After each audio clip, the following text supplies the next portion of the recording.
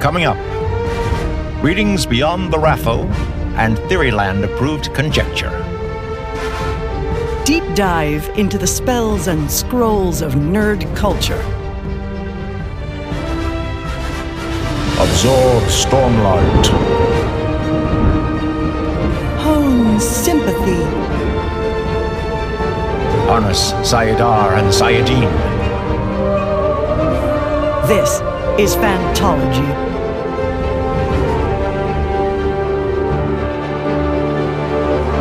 You may have heard of us.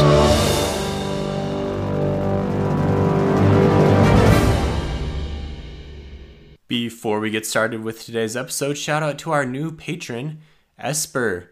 Thank you so much for your support of the show. If anyone else listening wants to support Phantology, you can do that at patreon.com/Phantology_books. All money that goes into Phantology goes directly back into making sure we get the best possible content out in a reasonable amount of time. So here we go. All right, what's up, members of the Kin? This is Steven, Jake, and Caden from Phantology, the Wheel of Time crew. What's up, guys? How's it going? Hey guys, how's it going? So we're breaking down book 7, Crown of Swords. Caden is our first-time reader, just went through it and finished recently. And Jake is our expert, our Wheel of Time encyclopedia over there. And I'm somewhere in between. You can decide for yourself based on how this episode goes. So, Caden, we want to get your opinion as the first-time reader. That's kind of the whole point of these episodes. So tell us how Crown of Swords was for you. Yeah. After the last podcast we did, I think I offended Jake a little bit when I rated book 6 so low. And I think 6 has been the low point in the series for me. This book was better, I thought, than the previous one. Really? Okay. Like, so the ending was not as like awesome, but that's kind of like the only part of book 6 that was like really exciting to me was the ending, right? And I feel like this had even though maybe the scenes weren't as big overall, there were more of them throughout, which I liked. I also like, it said there's a lot around Matt. I like Matt's character. I think he has the most point of view time in this book. Yep. Yeah. On the little Wheel of Time encyclopedia, it breaks it down by point of view percentage. So I can tell you looked at that. Yeah. I also looked at that. Those places are dangerous, Caden. There's lots of spoilers in those areas. I was very careful not to click on any links to any other pages. I didn't want any spoilers.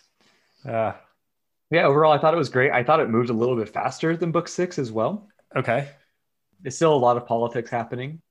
But, I mean, if you liked any of the previous books, you'll like book 7. Yeah, it's a lot of kind of the same beats. This one has all of our characters back again, and it's got 3 major plot lines. There's the Rand plot line, there's the girls plus Matt plot line, and there's the Egwene and Aes Sedai plot line. And it kind of hops around between them quite a bit. And I felt like maybe that was like a little bit more disjointed than previous books just because of the constant shifting. Like there are at most 4, 5, or 6 chapters from one set of viewpoints, and then it jumps to another, and they're not really related to what they're doing. Like all 3 are pretty separate viewpoints. So I think that's one thing where people maybe, I don't know, a little less satisfied with this one. Yeah, and I've always, sometimes with the girls, not so much this time with Elaine and Nynaeve, but Egwene's to me was a lot more politics than the other ones were. It was a little bit harder for me to get into it.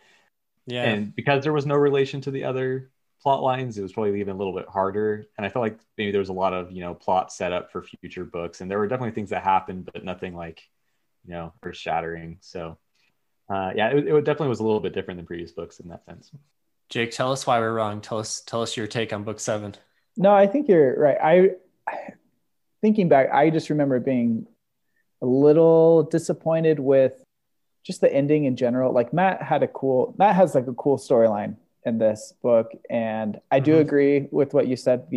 This book is probably faster paced than book 6 overall, but the ending of book 6 is so amazing and iconic. And the ending of comparing just the endings of book 7 to book 6, it's not as good. And especially when thinking about Rand, like he does cool stuff. Like he goes and he takes the Crown of Swords, obviously, or the the laurel crown to Right.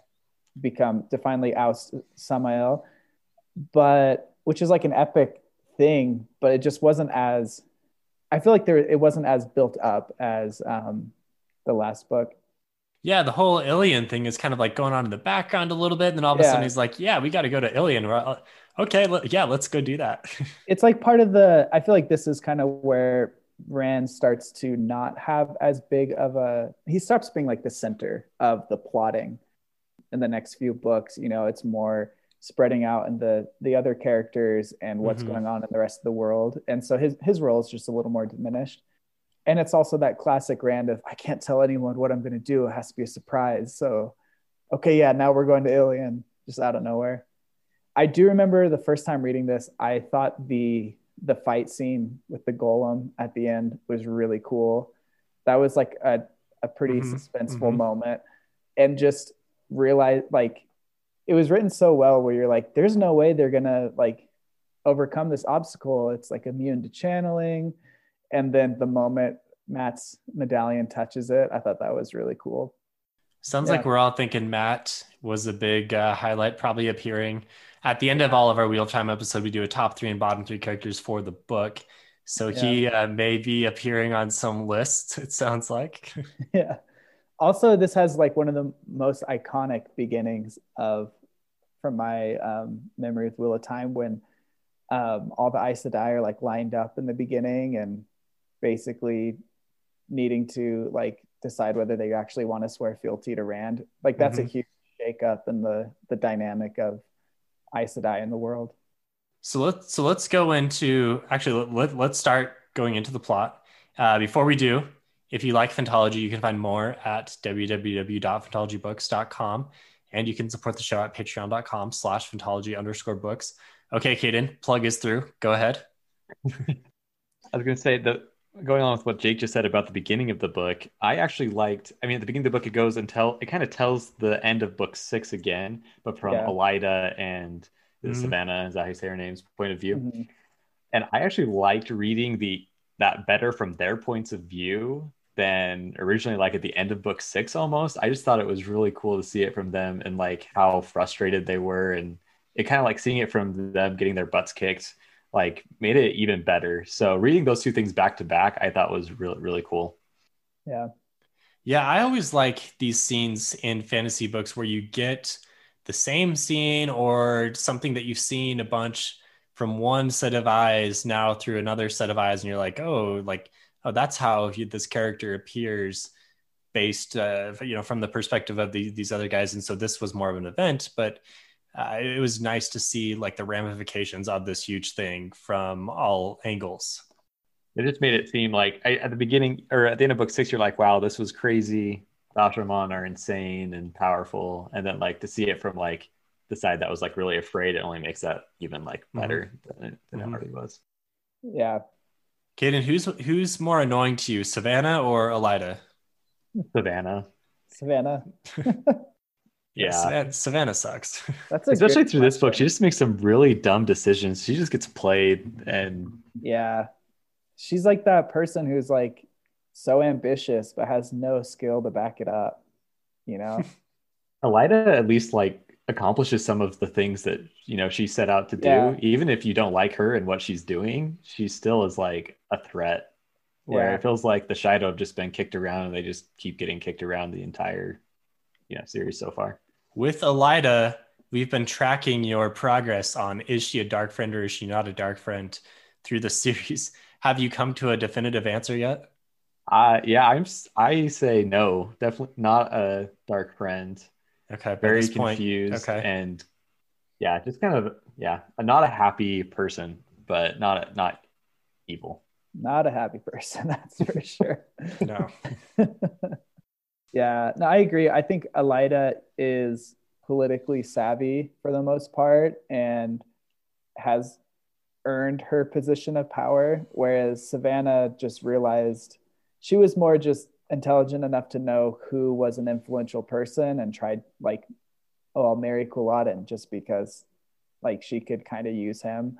But other than that, her political, I don't know, her politicking is not top notch at all. And she she wants to do it again. Like she's all trying to get Rand so she can marry him. You're like, you already did this once. How is this even going to work again? Yeah, it's not smart. And Rand's already got enough women. Why would Rand need another woman at this point?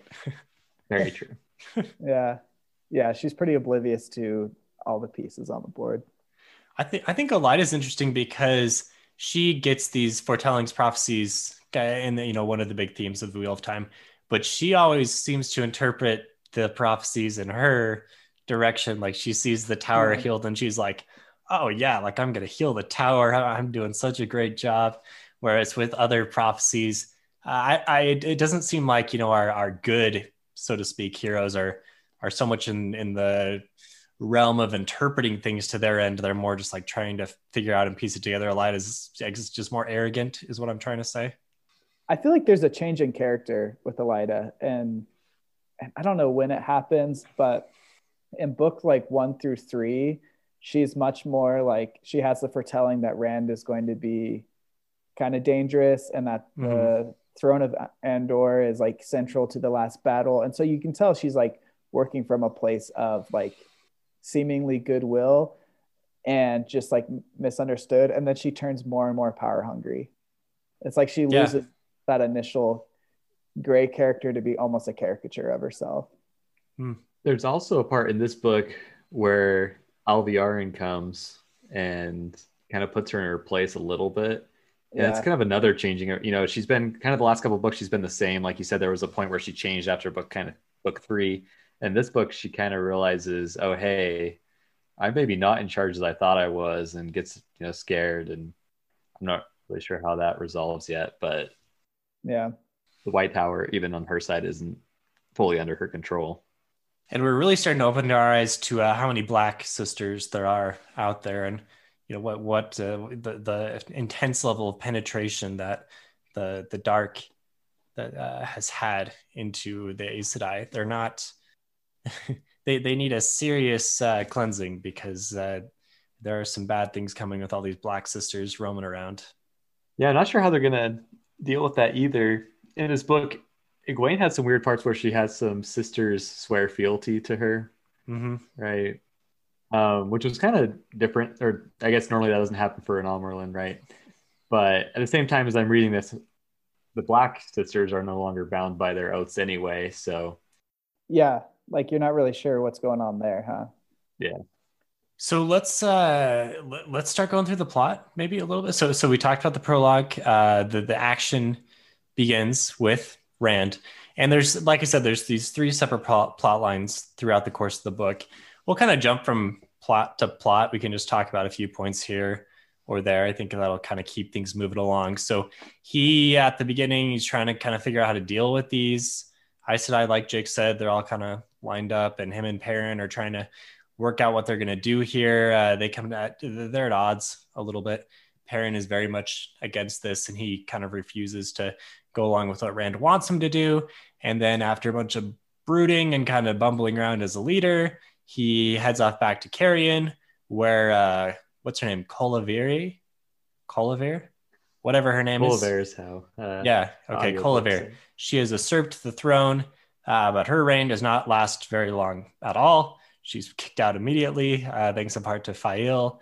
And then Faile goes and bickers with Perrin because that's what she likes to do. So that's how the book starts from Rand's viewpoint. What jumps out about with all that for you guys? The biggest part for me during that was how when Rand comes back, he's worried about, he just got kidnapped by Aes Sedai, a couple of days earlier. Right. And so he's worried about his image, right? And how he's going to repair that so the people still think he's in charge and it's not the Aes Sedai controlling him. Right. So I think that's kind of one of the bigger politic points going on during some of these chapters, is how he is trying to assert that he's, the Dragon Reborn still. And I think it's cool how this whole, being in a box, being captured by the Aes Sedai, that is handled pretty well, because it's not something he's just going to get over. It becomes a big part of his character. And yes, it can be a little annoying. He's always brooding and he doesn't trust anyone, but it seems like fairly accurate. The guy came off a farm not too long ago. Now he's in power and he doesn't know who to trust, because he initially thought he could trust people. And now he's realizing that like Min is the only one that you can trust at all. So you kind of feel bad for him, but at the same time, this portion of Rand's character arc, it can be a little frustrating. Yeah, I feel like for me, every time I reread it, it's less frustrating and it's more intriguing to me to see like the development of his character and his like kind of paranoia and how you can't trust people. And the more I read, I'm like, this is like justified. The first time I read it, I was like, come on, Rand, you got to trust people. And I'm like, I don't know if you should really trust anyone. Yeah. But I think, like you said, like, I like how him being in a box wasn't just, this will be a conflict for this book. It really is a game changer for his character moving forward. Mm-hmm. And it's a nice thing to have on his character because he's leveling up really drastically, becoming king of everything and being able to do everything with the one power. But he's not just like an overpowered god type guy, because at the core of his character, he just kind of bumbles around politically and doesn't know who to trust and has all these mental health issues. And so he seems like, still a pretty intriguing character. He's not just a one-dimensional, all-powerful dragon reborn, at least not yet. Okay, so him and Perrin bicker a little bit. Perrin is declining to lead the army. And now we go on to Egwene's portion. And I didn't love Egwene's portion in this book. Caden, kind of sounds like you had a similar opinion, but really like most of her portion just consists of a bunch of different dreams and prophecies, which are always intriguing, and then like fealty swearing and politics with a Jillian Aes Sedai that are around. In this portion, Moghedien, I'm going to say, gets out mysteriously, and there's some issues with some Black sisters. And then Lan is discovered, still out there after we haven't heard from him for a while. Wasn't he just like, kind of tied up or something? He's just like at a farm somewhere. Like the Aes Sedai are just like holding on to him basically. Yeah. But now he's been unleashed. Yeah. Yeah. So at least we have some status changes with Moghedien and Lan. But like other than that, I don't know. Nothing Egwene did. I mean, she did well. Like she got some fealty sworn and she consolidated her powers a little bit, but I don't know that it was super compelling. I think it's her and Swan, that like their alliance and team up is interesting. And I like the tension there of it, which was kind of brought up in the last book, but continued here. Like she was really brought in just to be a tool, but she was able to recognize that. And so how can she use that to her advantage? It's like probably as close to getting some really good Game of Thrones intrigue as you get Wheel of Time. Yeah, I was going to second the about Siuan when she seems like she got a lot more power during these chapters than she had it during book 6, where when they go to the place wherever Lan's being kept, Egwene kind of has her like, okay, you're going to watch over these sisters while I go and handle this or whatever, right? It seems like she has a lot more trust with Egwene, but also that she has more power over other sisters even than she did before. And that to me was one of the bigger things that actually happened during this section, even though it wasn't really like, anything. Yeah, Swan has chosen the right horse to back in the race for sure with Egwene, which transitions perfectly into the next section. Were you waiting to say that the whole podcast? Yeah. Yeah, because now we're horse racing with Mat and Oliver, and we're off with Elaine, Nynaeve, Aviendha, Brigitta, and Mat and the girls, we'll say. And we're looking for the Bowl of Winds. The Bowl of Winds is, I'm going to say, my least favorite storyline in all of Wheel of Time. I'm sorry. I don't want to spoil anything, so I'll refrain from making a comment on the storyline. I liked all the shenanigans Mat gets up to in the city. I like that he has his like home base in that tavern, but also you got Tylan chasing after him and everything. I think it's a pretty fun time with Mat there. And like I don't know if we said this on the video already or not, but he gets the apology from Elaine, which it's so funny to see. Like he's so frustrated with them, but then when they apologize, he's always like, oh, well, you didn't have to do that. Like he gets kind of sheepish. The apology is like half-hearted. I mean, at least at the beginning. Later on, it gets better after he actually saves them. Yeah. Especially from Nynaeve. Nynaeve, her apology is terrible. Yeah. Even Elaine's is not great because I feel like her motivation is just to, make Avienda happy. And she doesn't really care about Matt, Yeah, not at all. Yeah. Nynaeve's, she can't get over the fact that she was like, I'm the village wisdom and you're just some boy from my village, which is dumb in its own right. But Elaine can't recognize that anyone has like done, like she owes anyone anything. And that's like, I don't know, a separate issue. But I do like how Avienda's like, wait, you have towed to him. And she's like, wait, what? Like Avienda has not been a fan of Matt for so long and then realizing, wait, I have misunderstood this whole interaction. And at least she is able to, I mean, maybe she's admitting she's wrong. Like she's at least one rational female character. A lot of Robert Jordan's women kind of get criticized for just being angry and irrational and obnoxious. But Avienda, I think, is one that we can get behind as being, fairly dynamic and a real person. I also really liked Brigida becoming friends with Matt in this book. Yeah, that was a fun moment. And so that's another one of the women I thought that was kind of a fun like character growth. I mean, that's how the whole thing starts. They're drinking together. Yeah. And Matt's like, oh man, this whole thing has been terrible. And Brigida's like, yeah, it has. Like these girls have been totally messing with you. And that's what, creates the whole apology situation. Yeah. So Jake, did you like the Tylan romance? I thought it was fun. Yeah. I thought it was fun. Okay. I thought it added some nice humor. Just I don't know, what would it be? I don't know if it's a juxtaposition or just the irony of Matt being chased by a woman because he's been called a womanizer. Not that honestly he hasn't, I don't feel like the series so far has shown him to be this type of person who just chases after women that much, but it was good to see him be uncomfortable in that situation. Okay. I can see that. You obviously you're not a fan of it. How about you, Caden? Did you think it was some good comic relief or was it just too weird? I thought it was good comic relief. More and more, throughout the whole series, in each of the like Rand, Perrin, and Matt's chapters, there was like, oh, Rand knows how to deal with girls, and Rand's like, oh, Perrin knows how to deal, and they, just go in the circle, right?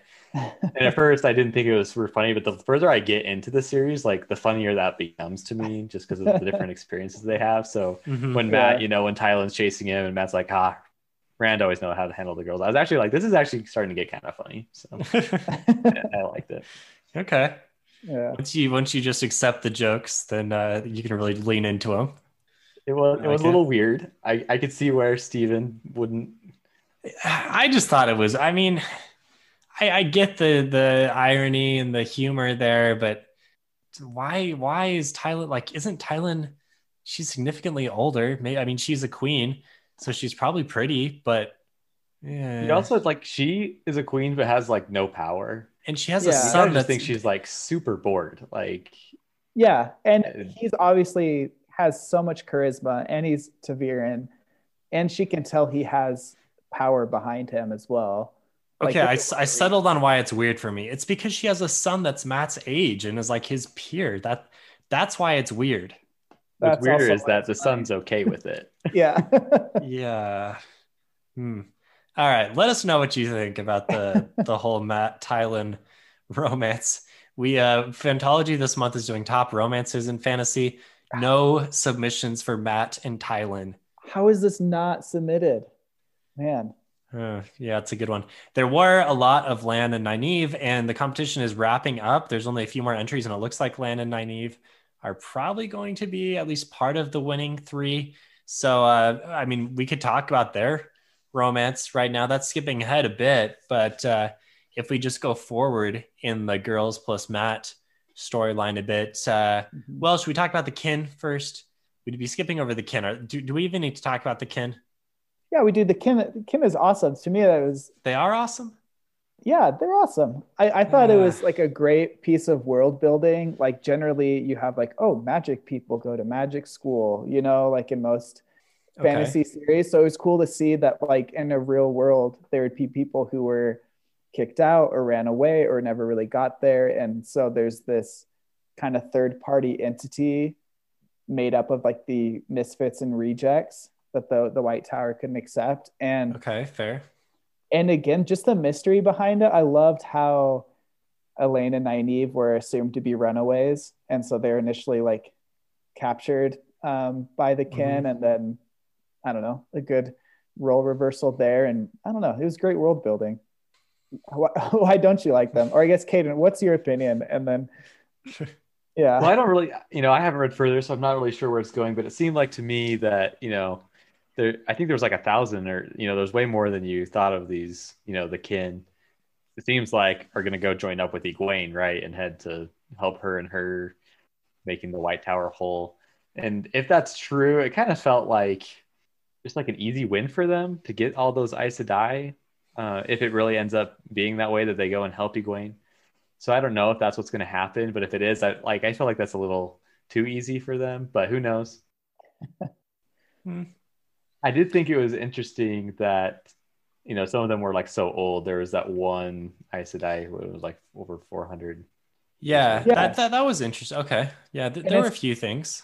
And it also, there's information revealed with the kin that are like leaving hints for other like aspects of just the world. Like when it comes to the age, like there's some clues dropped there for people to piece together. I don't know. I don't want to spoil anything. It's not like huge major spoilers, but anyways, it's just good like expansion of the world. I imagine it as being like a fun side quest in like a video game where you're like, oh, what's this mystery? And you investigate it and you're like, oh, okay. There's this secret organization that I just like this new faction I just made alliance with. I think that's fun in a video game. I don't know in this book.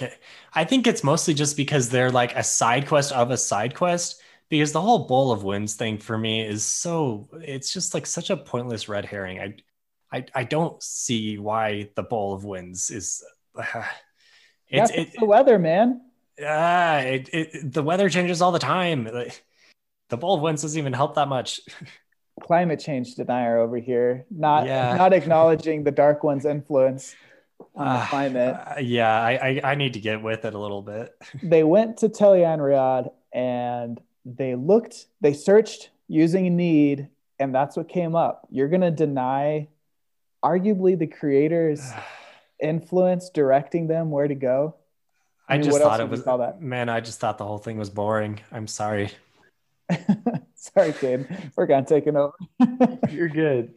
Hey, the one thing I would say is I think Udar has been the most interesting, like as far as world building goes, in terms of like how different the culture is there compared to other places. I feel like before you had like Kyrian and Hamlet, I don't know, they felt very similar to me, even though Kyrian had more of the game of houses or whatever. Right. This one kind of felt like really the first kind of different culture with the wedding knives and that kind of stuff. Yeah. And how like women kind of rule the city. Which again is another perfect scenario for Mat and Tywin. Like emphasize that culture difference. Yeah. The wedding knife thing is interesting, terrifying. I don't know what the right word is there. More terrifying, I think. Okay, so going on, we want to get to the Nynaeve and Lan romance because that was where we started on this tangent. So before that happens, Elaine takes over the Aes Sedai.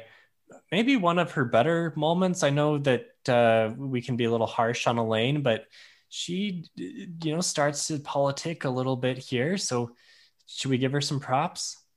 Yeah, she's good at leading. All right, there it is. She's just a brat to Mat, and I don't know. That's my main complaint with her. Ben, if you're listening, if Ben from Phantology is listening, we are helping. We are being nice to Elaine right now, so we're helping you out. It was cool. Also, her and Avienda have some cool parts where they find more Terangrial, right? Okay. like kind of investigating more into that. I thought that was a cool kind of differentiating the different talents within channeling the one power. Okay. Okay. So cool moments all around for Elaine. Okay. Not bad for Elaine. Okay, now the Nynaeve Lan romance. One of the more exciting parts of this book was the balefire from Mohidian. I guess she's just like in her carriage and she's like, oh, hey, there's Nynaeve in the boat. I'm going to balefire the boat. She misses Nynaeve. She hits the boat. Nynaeve is drowning and she finally breaks her block because of plot reasons. And Lan rescues her and then they get married. Boom. Lots of stuff right there.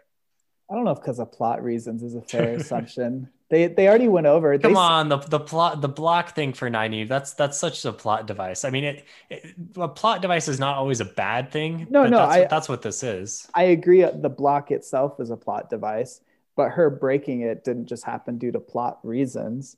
They set up in the last book when they were trying to break her block that there's lots of different ways to do it, and near-death experiences were one of them. Okay. So it's not like it was, and this was, no one would have seen it coming, but this is what caused her to break her block. This is why we have Jake on the show, so we can fire back at my hot takes. Caden, what do you think of this sequence of events? This was, I mean, you said there were exciting moments throughout the book, right? I'm assuming this is probably one of them. I actually was thinking, well, yeah, this is okay. Yeah. I've been sitting here for like the last 5 minutes wondering how Lan and Nynaeve made it into the top 3. I'm thinking that too. So that's more what I was focusing on here, because like Lan like wants to just die, right? And then Nynaeve's like, I'm forcing you to marry me, basically. And I mean, He's sure, like, yeah, okay. they love each other, right? But that's kind of how I felt. I'm like, where's the romance there for me?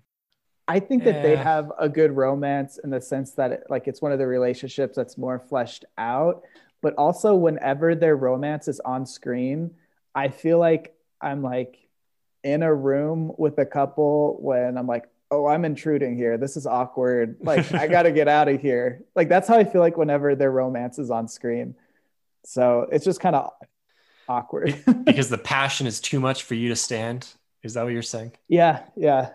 I'm like, Lan, you just went from stone face to kissy face. Yeah. And like, you can tell Nynaeve doesn't really know what to do with herself. Like you can, which is good writing, I guess, but you can tell Nynaeve is like, yeah, that's right, you're going to do this. But she's kind of like, wait, am I telling him what to do? I don't really know what I'm doing here.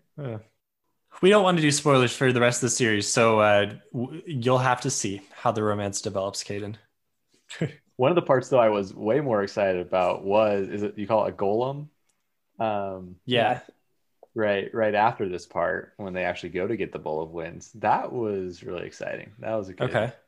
Yeah. So they come across the big cache, the blockage is there, the golem is there, it all goes down. Yeah. I just thought, like, to introduce this new enemy, I guess, that we haven't seen before, right?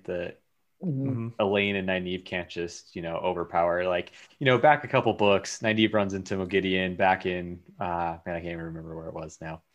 The first time she runs into her. Yeah, Tenchiko, that's right. Yeah. And she battles her and wins, basically, first time she's ever faced a Forsaken. You're like, wow, like, I feel like the Forsaken should be stronger. Like, I was actually glad to see, like, oh, hey, here's this new enemy. It's powerful. Elaine got, the golem got the best of Elaine and barely, if Matt hadn't been there. I just thought that whole part was really exciting. It all happened pretty fast. So I don't know if there's enough time for you to really be like, wait, how are they going to get over this? You know what I mean? You're just like, I feel like when I read it, it was just, I got to read to figure out what happens. But I didn't see the medallion thing coming. Do you think that was like obvious at all when you read it? No, I didn't see it. No. Yeah. It was cool that I had this dual purpose. Like, it was cool already because it gave Matt immunity, but now it can also hit against this thing that nothing else can. Yeah. And I liked how there's a little bit of foreshadowing for the golem coming. Like, now that you've read it, when rereading it, some of the Forsaken, I can't remember honestly which one it was, if it was, anyways, but them talking about how I don't know if they say it for word that they have a golem but they mention, like, they're alluding to it. I want to say it was Samael because he was in Abu Dar earlier, but I don't remember exactly. Yeah, I can't remember. Who's the one who brought Moghedien to Ebudar? Was it Samael? I thought it was the Yeah. Arangar. Is that how you say it?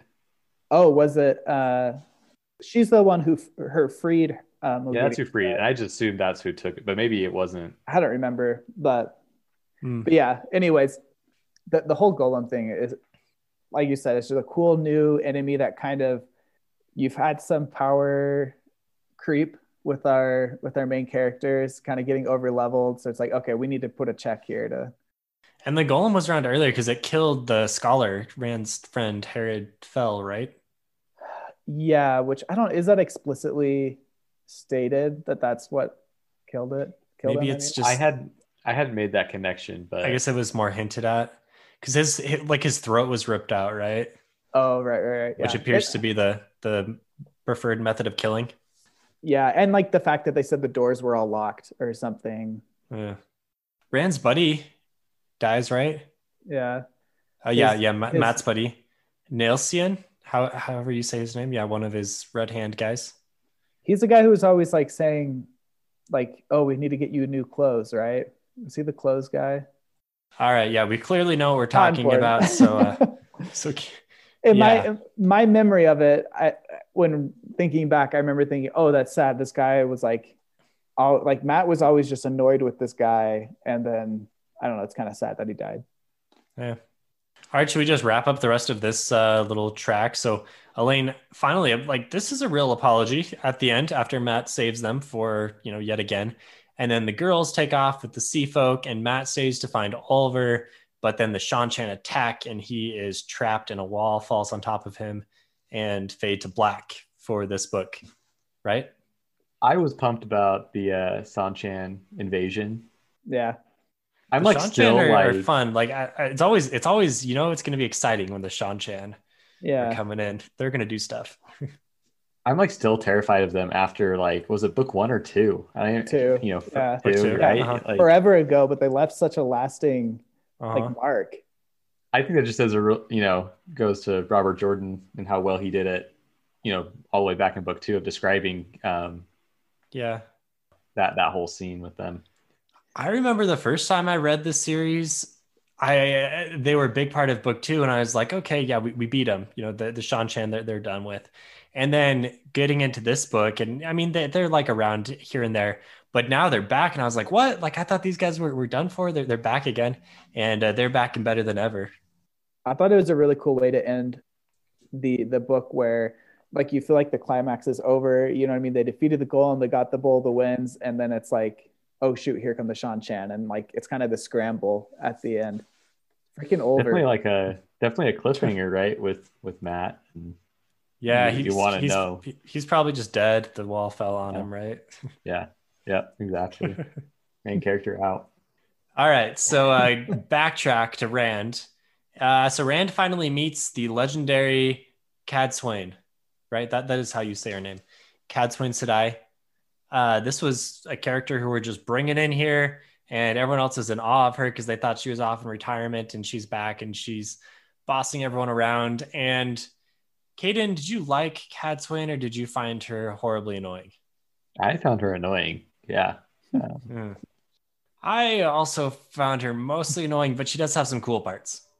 The thing that I did like about her was when is it the Shiva and I can't remember the other Ashaman's name right now come in to heal him after Flynn. Jumping ahead a little bit. Flynn, yeah, Flynn, right? And she like lets him, right, where the other Aes Sedai are like, no, we don't trust him at all. And she's like, I'll let him do it. So, I liked her more than some Aes Sedai for sure. Yeah. But she's cool because she's definitely like, she doesn't fall in line in any, like you can't put her in any category, which makes her this kind of added X factor that you don't know how it's going to affect the plot. Top moment for me with her was when she slaps Rand after he tosses out the balefire, and she's like, never do that again. And Rand promptly does it again. But that was funny. she is a little full of herself.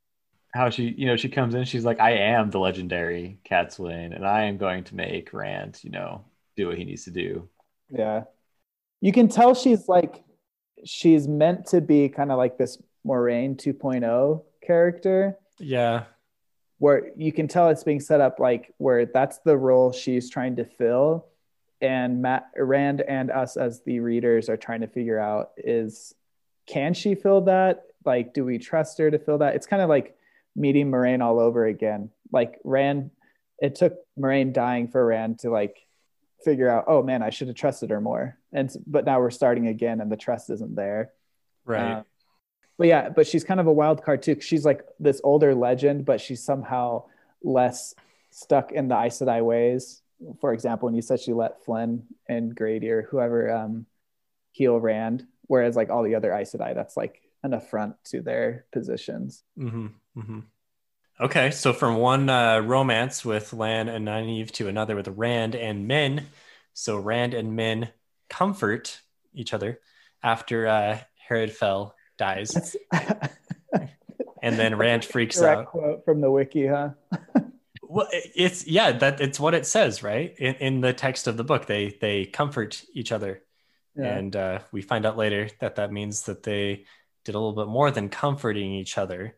But then later on, Rand's all upset because he's like, oh, man, like you didn't, like I forced myself on you or something. Like Rand, the dude is just got to get over himself a little bit. And so one of the top moments for Min is when Min just gets him out of this dumb brooding pattern that he's in and says, Rand, like we love each other, we're together, we're in this. Let's make this work. Now let me sit on your lap. Yeah, she likes the lap. I feel like this isn't like there's not a lot to unravel here, and I can see people being annoyed with these parts. But to me, I think it's meant just to show that Rand does have like humanity still in him, but it's like only she's really able to bring it out at this point. I don't know. It's kind of like showing both sides of him, and she's just a great character. Definitely one of the best characters in the series. Yeah, we know Jake loves Min. She's awesome. Caden, where does she stack up with some other girl characters for you? Yeah, I'm still a Aviendha fan. Aviendha's great. I like Min. I'm not saying I don't like Min. I'm not a huge fan of Min and Rand's romance. You're more into the far snows. Yeah. I think I feel like Rand and Aviendha had a lot better like dialogue back and forth for a long time. Like their relationship grew, and I feel like Min and Rand kind of just like happened. Yeah. Again, I don't want to hate on it. It's fine, and it definitely had its purposes in the book, right? To me, it gives me vibes of spoilers for Harry Potter 6 of when Harry and Ginny finally get together, and just that kind of like there's kind of like that. The whole feel of book 6 is kind of like that calm before the storm, like just enjoying your last year as like kind of this innocence. And I feel like Min and Rand's relationship is reminiscent of that, where it's like him being able to kind of escape his worries in the world.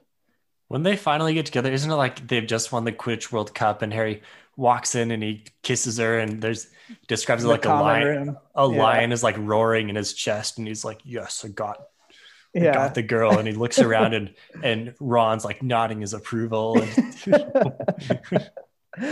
Yeah. What a scene. Yeah. Yeah, that stuck with me for sure. Yeah. But yeah, so that's why I think I like the romance, is because it adds like that Rand's way of escaping from his troubles. One thing about Min, I like that she can take care of herself. She's learned, she's got these knives. She's looking at people during, the throws one at pot on Thane as we come up to that point here in a second. Mm-hmm. But I like that about Min, that she's not just a helpless character. She doesn't have magic. She's one of the few characters that doesn't have the magical ability. I mean, she has the foretellings, but or the visions, but those don't really help her. Yeah, I feel like for the most part, I mean, obviously in a series where the women are the standard mages of the world, but Wheel of Time does a good job of, there aren't many female characters who just serve, who can't take care of themselves. Like men and women alike are being caught in situations where they need rescuing. Okay, so a few quick hitters after this. There's a couple of Forsaken interactions. We get Samael and Grendel and Savannah and Moradin. This mysterious character named Moradin appears on the scenes a few times. And then actually he's the one that I think sends Mohidian because he has her mind trap thing. I don't remember exactly what that is, to be honest, but that's a thing. And then Morgase abdicates the throne. She runs away. She gets the heck out of Amadicia, right? And so she's going to be on the run a little bit, kind of a C, D tier plot line that just appears every now and then. But Morgase is still a thing. And then Rand sends Perrin off to deal with Basima, and they've got this like ploy of them being mad at each other, but really he's off on the secret mission. And then we start to get towards the very ending climax. Any of those things worth talking about more? Well, we were going to talk about the Padan Fain for a little bit, right? Yeah. That's the climax we're getting to. So it sounds like that's where we want to go. Is that the climax though, or is the climax more? Well, it's like the thing. It's the thing right before the climax, you know. Okay, I can't remember how close it was. Yeah. There's a bit of a break because after the Padan Fain attack, then we go back to Matt and the girls one more time, and then we go to the final chapter. But right before, one more thing right before the Padan Fain thing is we have the Seafolk Alliance, which is really just kind of a setup for future stuff. But now Rand and Min go off to the rebels. These are the Tarion and Carrion, Tarion and Carrion. Yeah, they rhyme. The rebel group, and Padan Fain happens to be there. And Rand's like, I'll put 1,000,000 golden crowns on this guy's head if someone can get him. And then he fights this duel with Torim, what's his face, who's basically the leader of the Carrion rebels. And Padan Fain leaps in there with his Mashadar mist and stabs him. There's a lot going on here. Padan Fain just serves to be this random encounter of chaos. Whenever something needs to happen, it's like, Padan Fain could be here. We'll throw it. He's the definition of chaotic evil for sure. Yeah, I thought it was cool how it's showing like how him being Taviran works as well. Like he was able to slip in and act as if he was some unknown person and really get to know the rebel leader. And I thought that was cool, like able to, which eventually enabled him to sway them to his cause, right? Without needing to kill them. Rand kind of goes on this like up and down on his like arrogance where he's like, I am the Dragon Reborn. I get captured by Aes Sedai. Oh, I'm Taviran. I can do anything. Oh, I'm going to get stabbed by Padan Fain, right? Like he kind of goes up and down, right? And I felt like he went in there being so full of himself and like, I can do what needs to be done. And, you know, being Taviran works kind of both ways, right? Yeah. I mean, he did do what he wanted to get done, but he was also oblivious to other dangers, right? And we talked about Rand leveling up. Padan Fain also leveling up, right? He can do the Mashadar mist attack now. And I mean, how many characters get close enough to Rand to actually stab him? And he would have killed him if not for fate, Taviran, luck, whatever you want to call it. The stabbing happened at the exact same point as this previous scar. So the two like half-healed wounds battle each other out. It's kind of some cool imagery, cool idea. Mm-hmm. Twice and twice he shall be marked, even though I think that's referring to different. Yeah, isn't that the dragons on his? It's dragons and the herons. Yeah. But, and scars. Okay. Twice and twice and twice. Yeah. three twices. Twice thrice. All right, so we go to the final battle here. So he gets healed. He wakes up and they're like, "Oh, Rand, why don't you take a minute?" And he's like, "No, we're going to go attack Illian right now, and I'm ready to go." And then he does the Samael thing. So that's another classic Rand moment. Like book 5, land fear attacks. Okay, now we got to go kill Robin right now. Yep.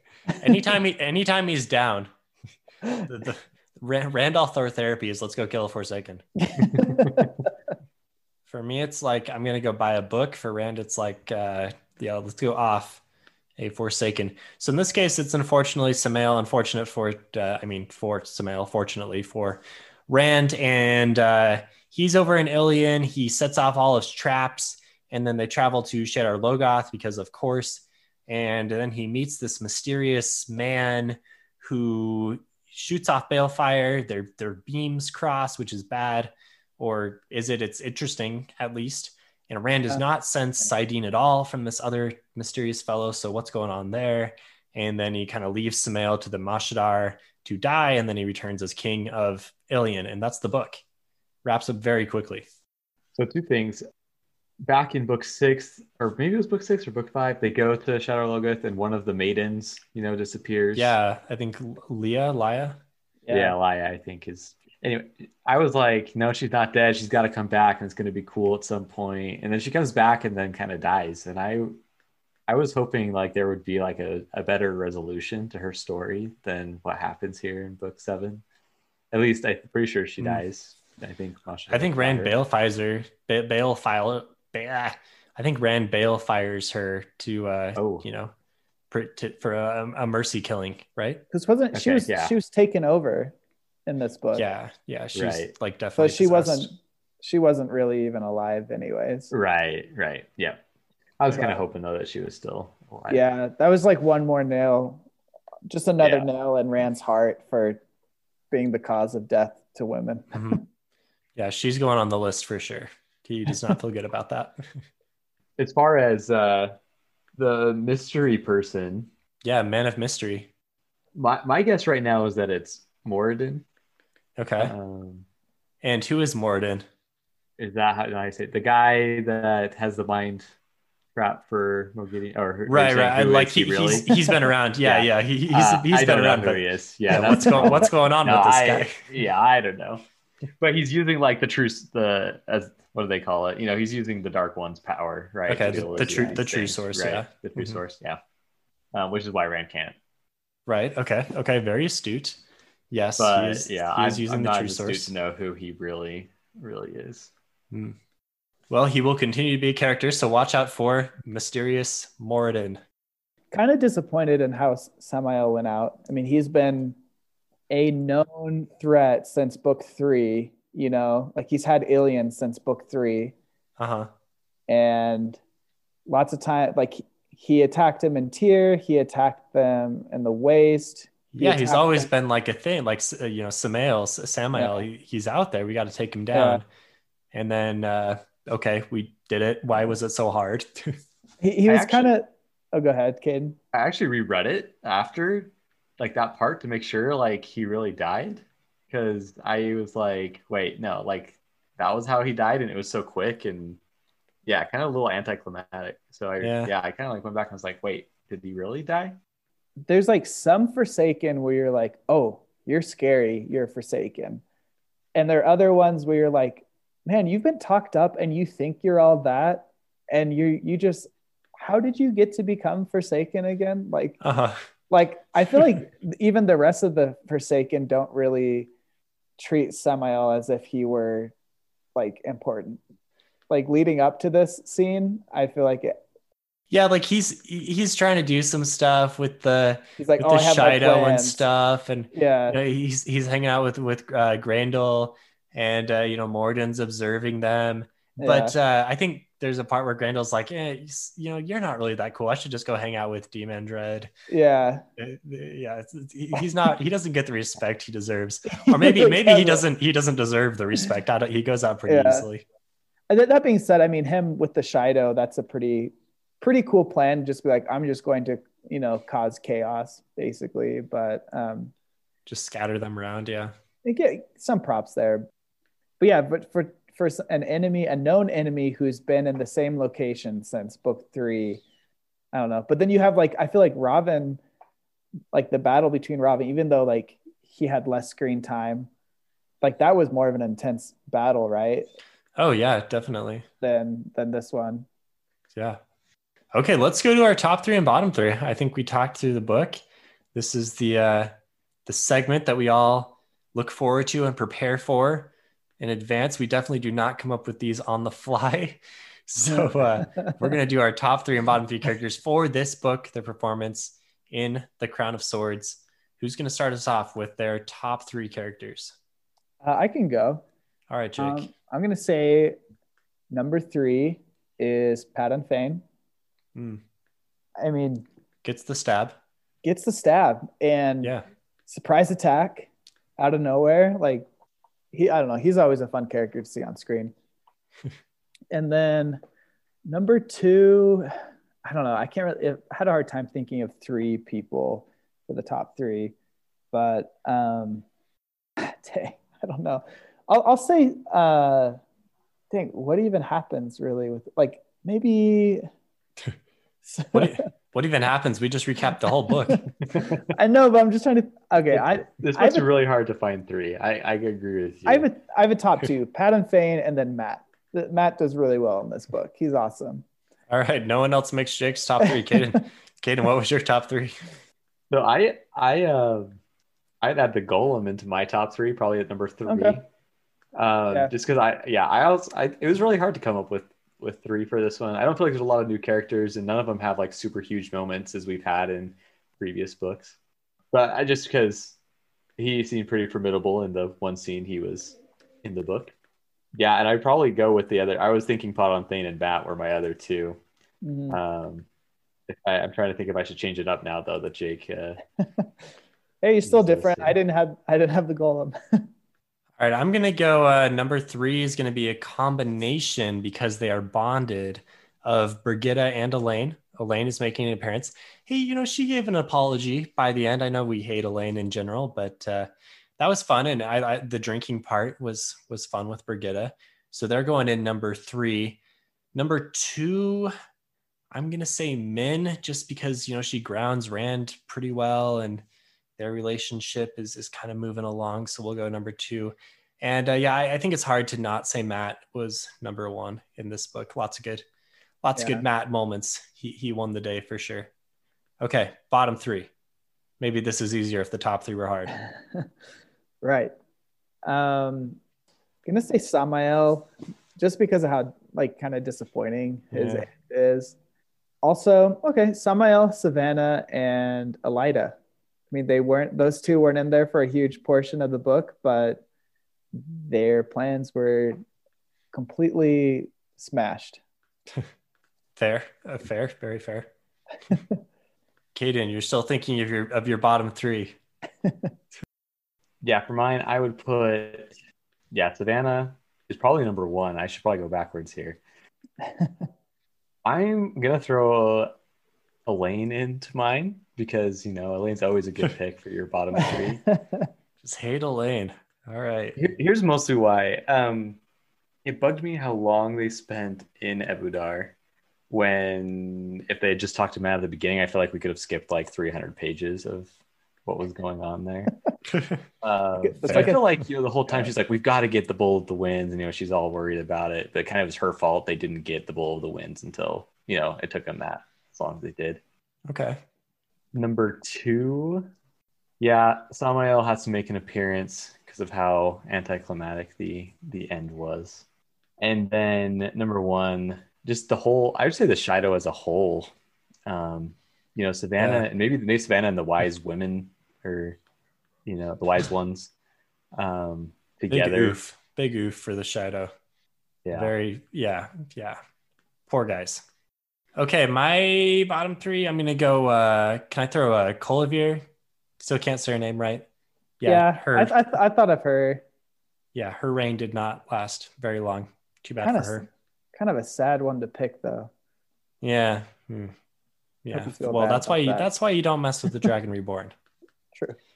You guys already covered Samael. I'll throw Mahidian in there just because she got out of captivity and then was immediately captive to someone more powerful. And come on, how do you miss? You hit a boat, but you miss Nynaeve. Very poor aim on the Balefire. Just make your Balefire a little bit bigger, and you would hit her. Not. She got too excited. Yeah, poor showing there. Take a little bit more time to aim next time. Then my very bottom character. If I'm not going to do Samael, I'll just do Savannah as well. I mean, it was a total failure for her, and now she's got nothing left. So those are my bottom 3. I think we were we were pretty well in line through most of that, actually. I'm surprised, Steven, you didn't bring up the kin in your bottom three. Just all of the kin for being boring.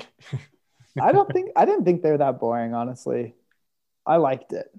I liked the kin. All right. We started with the kin. We end with the kin. If you like the kin, let us know. And if you want to follow Phantology, you can do that at Phantology Books on Twitter. You can join our Discord and talk with us more.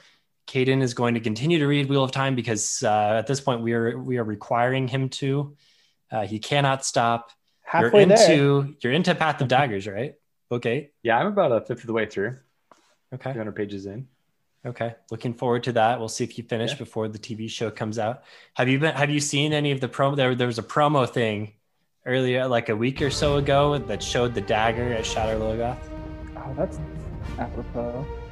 Yeah, we should have talked about that. How did we miss that? So you can go on Wheel of Time on Prime, Watt on Prime Twitter account and see a short little clip of Matt finding the dagger. Cool. Everyone go do that. All right, you can find more. Yeah, thank you, Caden. Okay, you can find more of Phantology at www.phantologybooks.com, and you can support the show on patreon.com/phantology_books. All right, thanks everyone. We will see you next time. See ya. See you guys.